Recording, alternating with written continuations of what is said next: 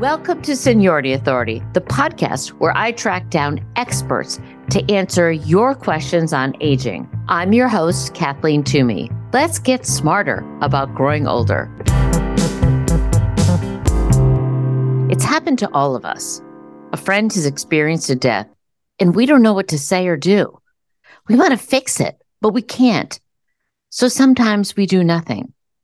Culturally, we are uncomfortable around death and don't know how to help our grieving friend.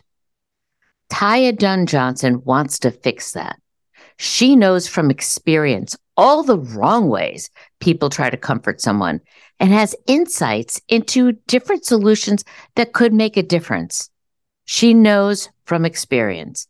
As a 35-year-old mom with a 3.5-year-old autistic son, her husband died suddenly and young from a heart attack. The life she had imagined for herself was over, and the business of death took tremendous emotional energy. That journey inspired Taya to help others, and she began writing and speaking about her experience. Her online article, please read this before you post another RIP on social media, has been shared over 4 million times, and she is currently at work on a memoir and a fiction book. A podcaster, speaker, and workshop facilitator. This month, Taya received her master's degree from Marian University in thalattology, the study of grief, death, and bereavement. Thanks to our show sponsor, the Riverwoods Group, Northern New England's largest family of not-for-profit continuing care retirement communities, where independent, active adults find purpose, community, and peace of mind. Visit us at riverwoodsgroup.org. Now, let's hear from today's guest. Thank you so much for joining Seniority Authority, Taya. Thank you so much. I'm happy to be here. Not many people could have taken the tragedy that you experienced and woven it into such gold, a beautiful focus on helping others. I am so grateful that you're doing this work. And you told me when we talked earlier that your goal is simple. If we had a few more conversations about death, it will help those left behind. Can you talk more about what you mean by that?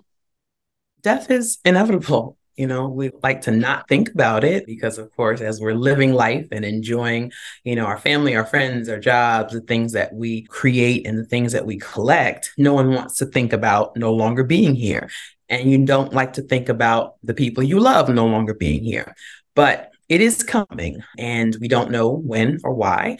And so as we live our lives to the fullest, one of the simplest things we can do is to plan for the day that we won't be here, taking some of the emotional burden and the logistical nightmare away from our families when they are at their wits' end dealing with our death. So the more we prepare in advance, we actually help them going forward. So it's really a gift to the people that we love. That's exactly what it is. A little bit of pre-planning and preparation, some hard conversations, all the things that we do to prepare for other big things. Like, I'm getting married next year, you say, and then you don't do any planning until the eve of your wedding. You wouldn't do that. Or you would say, oh, so-and-so's going to college in the fall. Let's pack the night before we take them. You don't do that. All the big life events that we look forward to, we plan. So no one's looking forward to death. So you're not thinking, let me plan that. But if you did, think about how much easier it would be for the people who actually then have to execute things when you do die. So I love to do a little myth busting on this show, always. Okay. So let's talk about the myth and the assumption that if you talk about death, it will come for you faster. I don't know where that came from, but it's like people don't want to talk about it because they don't want to think it's coming. Where did that come from? Think discomfort. It's like, okay, I'm going to buy a yellow Beetle. So now all of a sudden you see beetles on the road every day, right? So all of a sudden now beetles are in your consciousness. So I think people assume that the more we talk about it, it must be swirling closer. I must be trying to make death come. Or if you talk about it, that's bad luck or it's a bad omen, bad spirit, those kind of things. Death is coming. We don't know when and we don't know how, but preparing for it doesn't make it come any faster. It doesn't exacerbate the process or, speed up your clock. It's like, oh, she's talking about it. Get her, hit the button. Yeah. She's got a few hours left now. It doesn't work like that. It doesn't. I promise. Thank you. Thank you for breaking that myth. Yeah. But, you've just spent a lot of time studying this topic as well as having this harrowing, life-changing experience. Why do we even need to talk about death? How does that help? And I'm thinking right now of my Irish Catholic stubborn parents, they would say, yeah, I'm going to die. I don't want to talk about it, or the Italians, I don't want to talk about it. How is it helpful to talk about death? It's helpful because the more that we embrace and accept the unknown, the better off we leave our family and loved ones. And we can also tamp down some of our own anxiety. So a lot of the anxiety that people focus on about death is at the hands of, the boogeyman, right? It's this imaginary black cloak that's going to descend upon your life and destroy everything. But if we sort of make an effort to reframe that and not make death the great boogeyman, we would be a little better off. So if we decide that, I'm buying a new car and I'm going to get the lowest interest rate possible and I'm going to get insurance on the car, and then the credit union tries to sell you the little death protection thing. Oh, no, I don't want that. I don't want that. I don't want that. Why don't you want that? Mm-hmm. Why don't you want that? You should want that because a year from now, 2 years from now, you plan this purchase and this idea that something is going to come to kind of throw you off your axis. Prepare for it. The more that we embrace it in our daily lives to accept that it is coming and that we would be more confident and more comfortable if we took the control that we do have, right? Mm-hmm. We don't know when it's coming. That's inescapable. Even people who have, debilitating diseases and terminal diseases and things of that nature, we still don't know the minute of the hour, But if we took control over the few things that we do in advance, that would help ease some of our anxiety and frustration as death approaches. That makes a lot of sense. And another myth that we all know is that we believe we're promised a long life. And we operate and live as though we're promised a long life. And no one did promise us that. Okay. So how does that impact our willingness to talk about death? And from your experience, when is the right age we should be talking about death? Birth, right? We're under the illusion that we're all going to live the great fairy tale, right? And so the fairy tale is you're born, you're perfect, 10 fingers, 10 toes, nothing's wrong. You're born into a loving family. You have the childhood of your dreams with amazing memories, etc. High school, college, trade, the military, whatever, your manifestation is. And then you're going to meet a lovely boy or girl and you're going to get married and you're going to have children. And then you're going to, walk your daughter down the aisle, all these things, you're going to help your daughter find her wife. Who knows? Whatever you visualize for your future, for yourself and for your children is a dream. It's our hope. It's what we would ideally like our life to turn into. But it doesn't typically happen that way.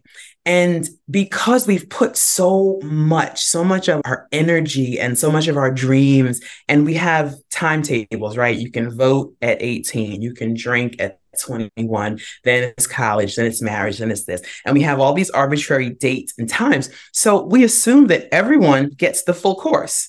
That everyone's going to make it through those milestones and get married, have children, have grandchildren, eventually, retire, travel, do things in this order.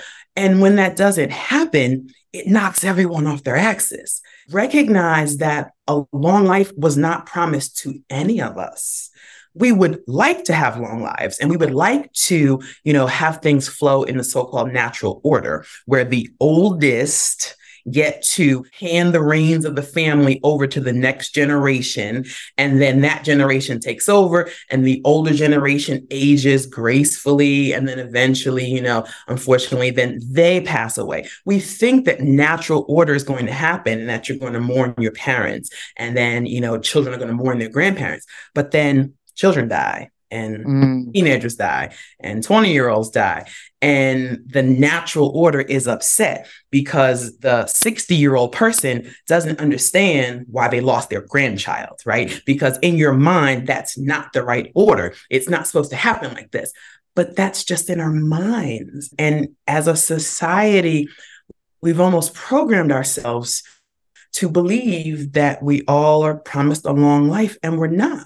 And so I think that death then is the boogeyman. It comes and it steals all our hopes and dreams. Like, it takes it all away because you promised that I would make it into my 80s and 90s. You promised that I would see my grandchild graduate college. You promised, but no one promised us that. And that's a hard reconciliation. Like, that's a hard moment to say, you know what? I'm going to live every day at the best I can to the fullest of my abilities. I'm going to have hopes and dreams, but acknowledging that you might not get there. You might not get to that age. You might not make those golden years. You might not get to, achieve all those things. So I think if we just sort of shift it, reframe it, if we don't feel like something's been stolen from us, we might take the sting of death a little differently.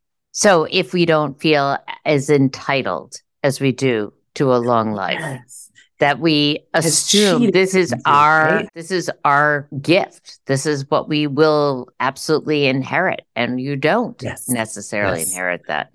My grandmother used to say, every day in the land of the living is amazing. She counted every day that she was here, because then that's you embracing life, right? So you can have the hopes and dreams, but just appreciate the gift that you are receiving and don't think about the one that could be snatched away, right?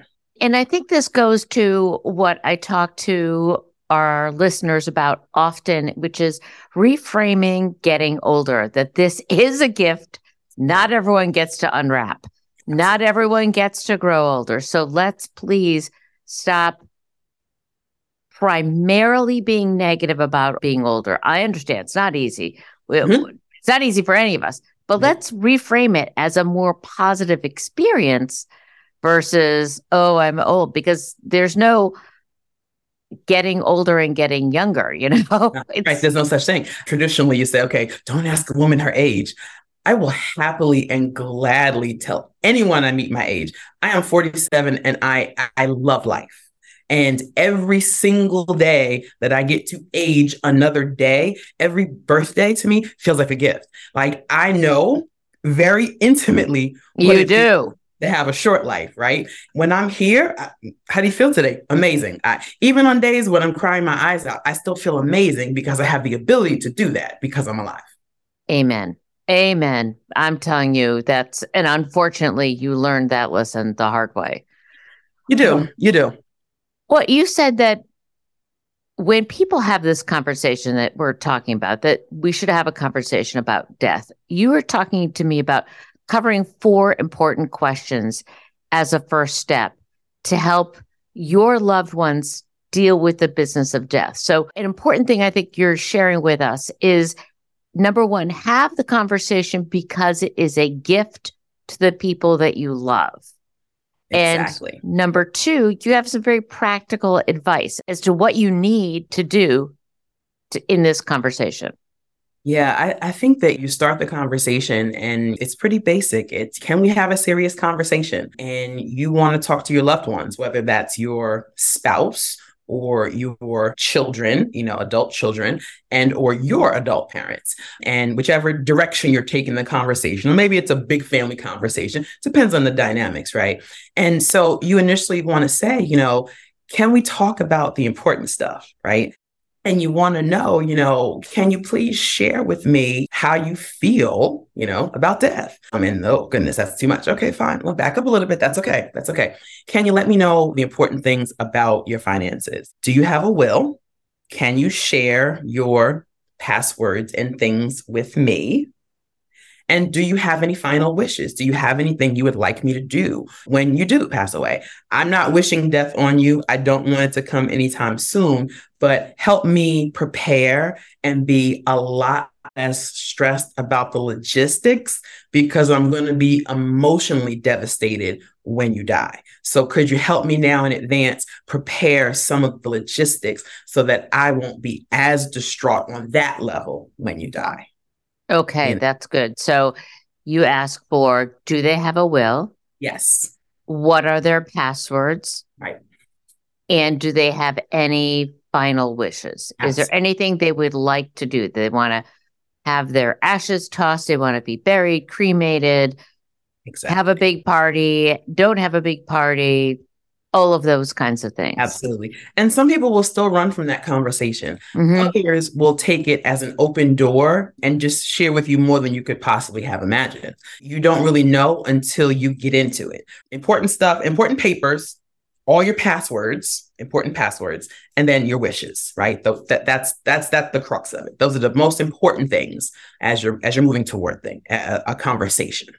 And that's a short amount, in a way, that's a short amount of information to put down to save your child or your spouse or your friend a huge amount of hassle. And I think what you're saying is, let me mourn you. Don't let me be stressed over obligations I have to do for you that I don't know where they are. So let me be in that emotional moment.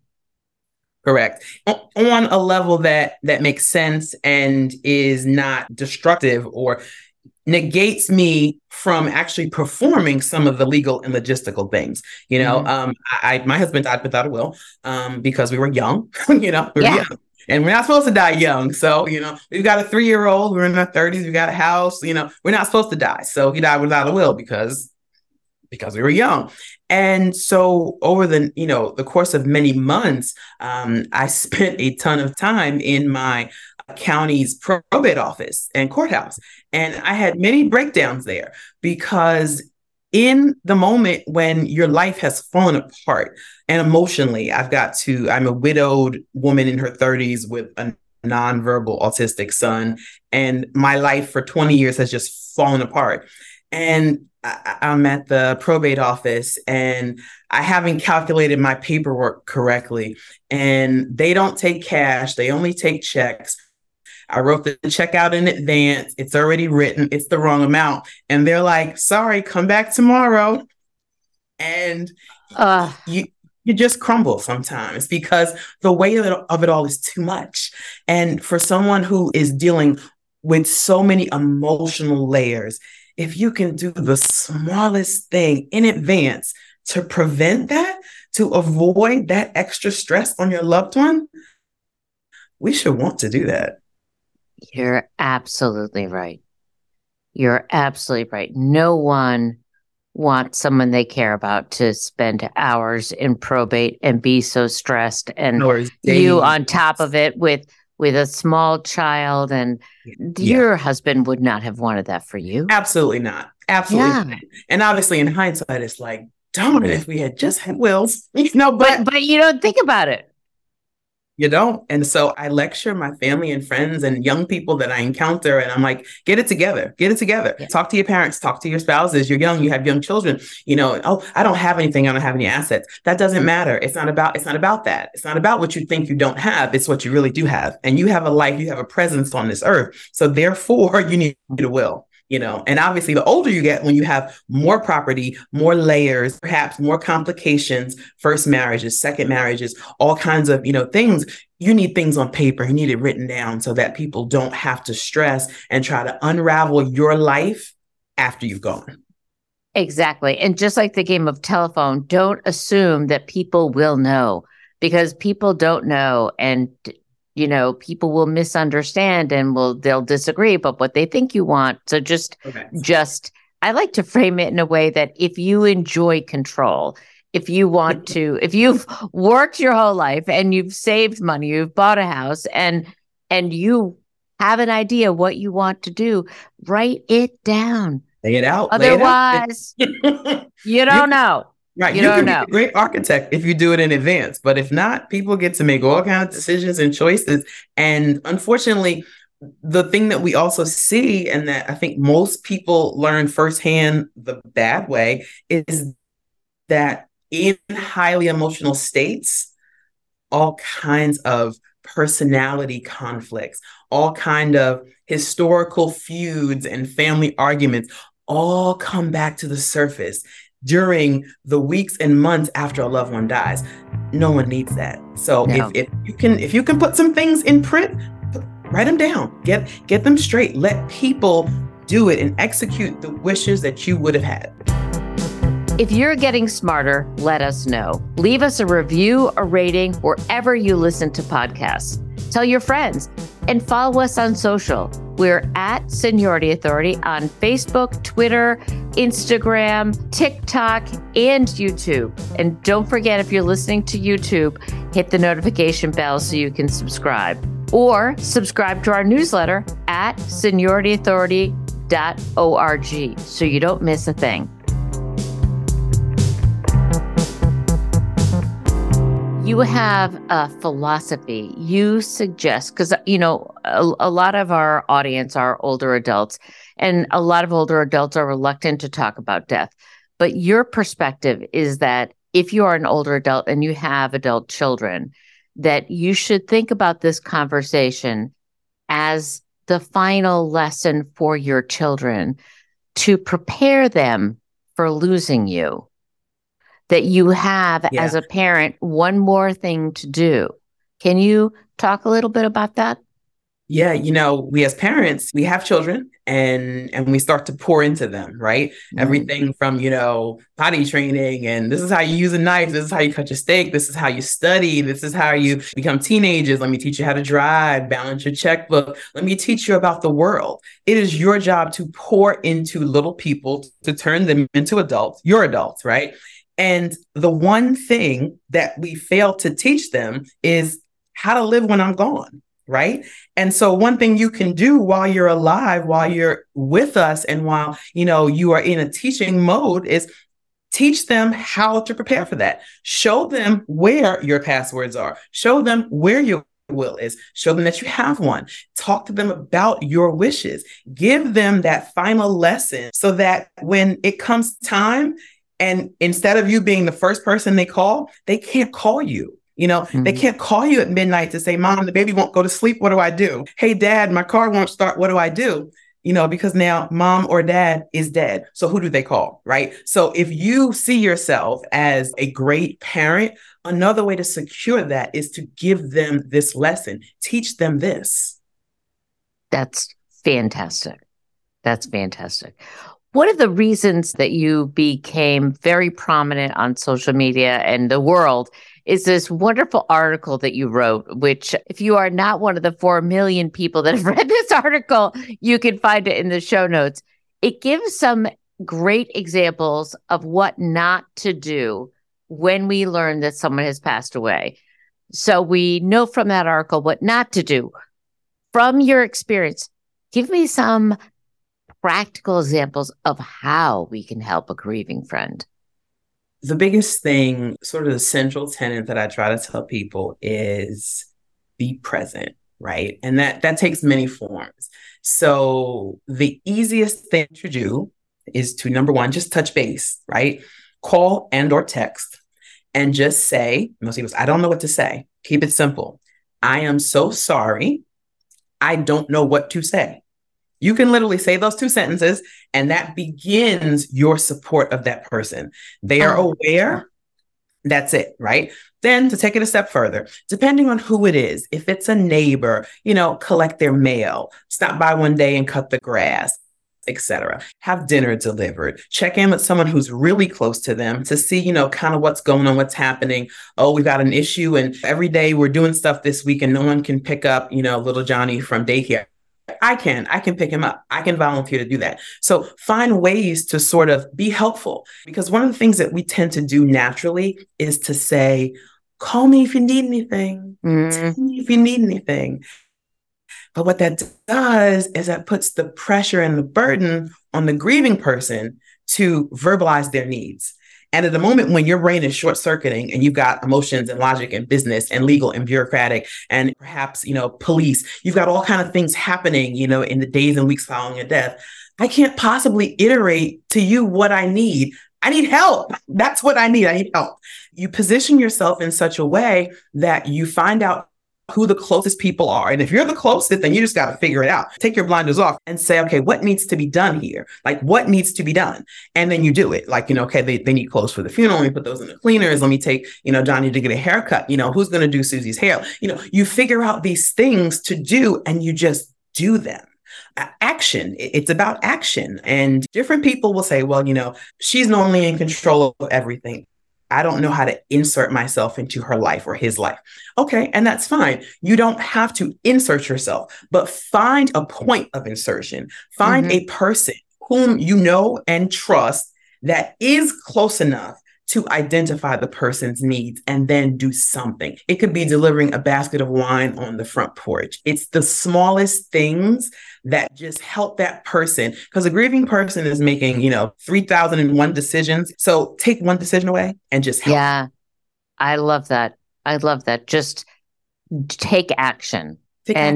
And don't be afraid to call. Don't be afraid to call. People avoid it, right? Like people kind of avoid the newly bereaved because, oh, what do I say? Oh, I'm going to bother her. Oh, you know what? If you call and I can't answer, I'm not answering. If you call and I want to talk, I'll answer, right? So you don't have to try to control the situation. Take your perspective and say, I want them to know I'm thinking about them, and then act on that. It is then the other person's choice whether or not to receive your call, to reply to your text, etc. Don't put the pressure on them, or don't think that, I'm going to burden them. No. They're still an adult. They can decide. And when it's good, they'll answer. When it's not, they won't. But they still know you tried and your intentions are clear. And I think that outpouring, that hearing from people is so important, because you can feel so alone when someone important passes away, that you just feel alone, and people kind of have to push themselves, find a point of insertion, find a letter or card or meal or wine or an errand. Who wouldn't want somebody to take your errands for you for a day? And it can be overwhelming. I think there were days in the beginning. I know there were days in the beginning where my call log was full and I had 20 missed calls. And people I hadn't talked to since high school and, that kind of stuff. And on some days, I ignored them all. But on days when I felt like talking, I didn't feel like I was searching for someone to talk to. I could clearly look in my text and in my phone who tried to reach me, who wanted to check on me. And now that I'm ready to talk, I'm going to go to those same people who tried. I don't have to search. I don't have to sit there and be lonely. Well, no one's even called to check on me. No, tons of people called to check on me. And now I can go to those open points and have a connection. That's fantastic. When you were talking about your thesis, it delves into culturally appropriate grief support for African Americans.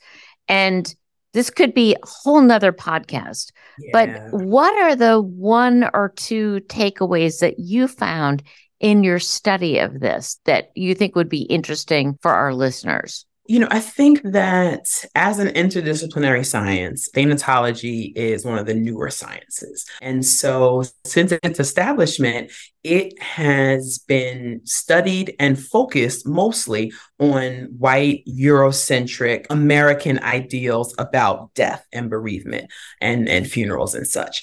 And culturally, we all inhabit the United States, but we are not the same. Right? Our family structures, the ways in which we experience joy and grief are not inherently the same. And so what that means is that a lot of the literature and the data that exists doesn't take the African-American experience into account at all. And historically, those of us who are descendants of slaves from Africa, our experience in the United States is different. The ways in which we gather and celebrate historically are different than the dominant culture. And so what happens then is that from a medical perspective, if you don't have grief therapists and psychologists and bereavement counselors who are aware of all the nuances culturally of what may or may not seem appropriate to them, oftentimes, bereavement is maligned and it's not authentically appreciated for what it is. African Americans, I cannot speak for every Black person on the planet, but what I can say is that regardless of where you live in this country, what you identify as in terms of your religious perspective, your socioeconomic status, et cetera, if you say the word homegoing to a Black person, 90%, I'm guessing, will know what that is. If you say it to those within the dominant culture, 90% probably won't know what it is, right? So when you have those little nuances, and that's kind of a big one, because that means that homegoing is another word for funeral. It's a celebration of life, and it typically relates to how people feel about returning to God. That's where it came from. Like you're going home to be with God after you die. And so typically we turn funerals into homegoings into celebration. They're not always all dressed in Black. Sometimes they are, colors, and there's music and there's lots of pictures, and it's a joyful celebration. There's crying, there's mourning, but it's also joyful. If all you've studied is the dominant culture and you are used to quiet celebrations, everyone's in Black, there's no music, there's no this, there's no that, the family doesn't really gather, and then it's over. And then you see this, you're like, what is wrong with these people?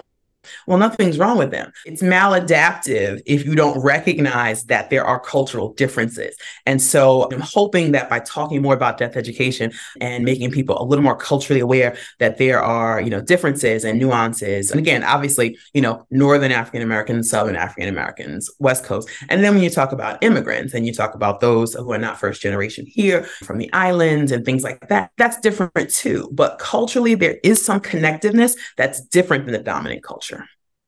It sounds wonderful. I've read and heard about homegoing celebrations and the very idea that you're returning to God and that's another life. And just what your grandmother said earlier when you quoted her, this land of the living, defining we are in a land of living and then we are going home to a different land. That's so rich and it's so hopeful as a way to think about death and to think about our life here. And it's deeply spiritual because it says this is not the end, this is the beginning.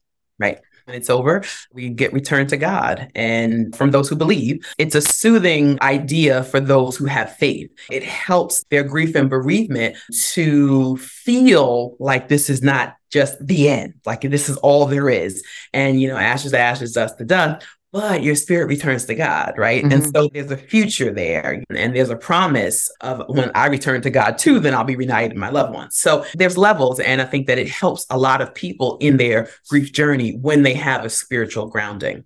Oh, no question. No question about that. And that's a whole nother podcast.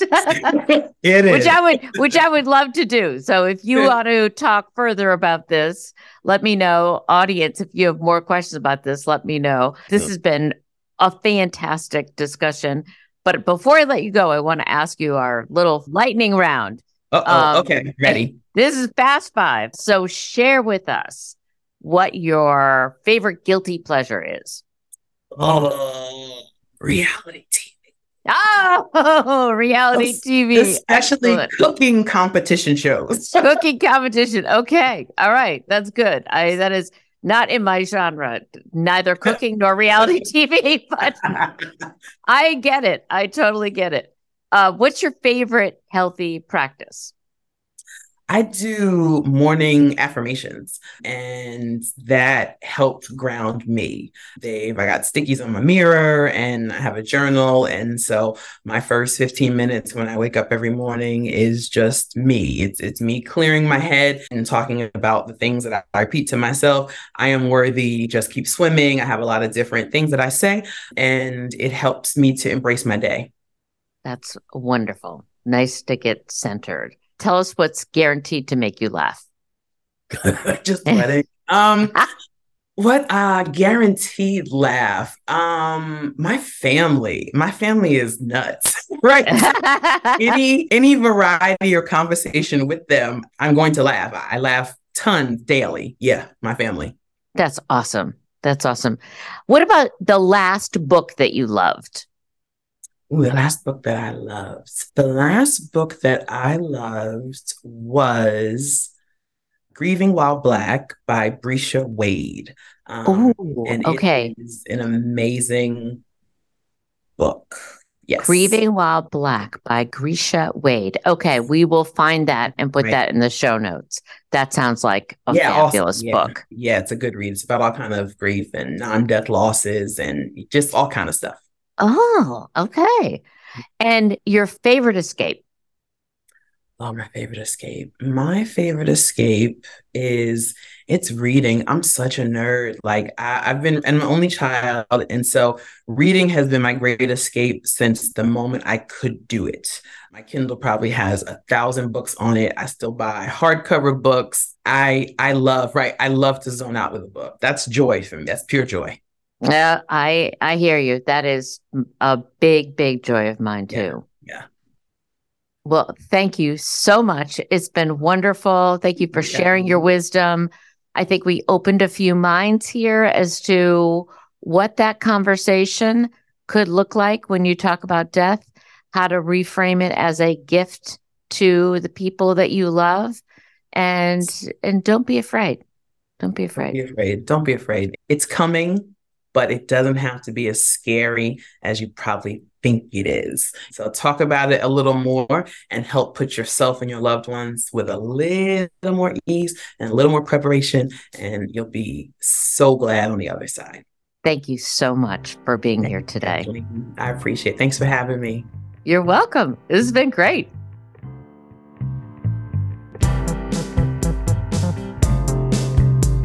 That's our show for today. If you liked it, please tell your friends so we can reach more minds and keep the conversation going. Or follow us on social at Seniority Authority. I'm Kathleen Toomey. Until next time, enjoy your chance to get smarter about growing older.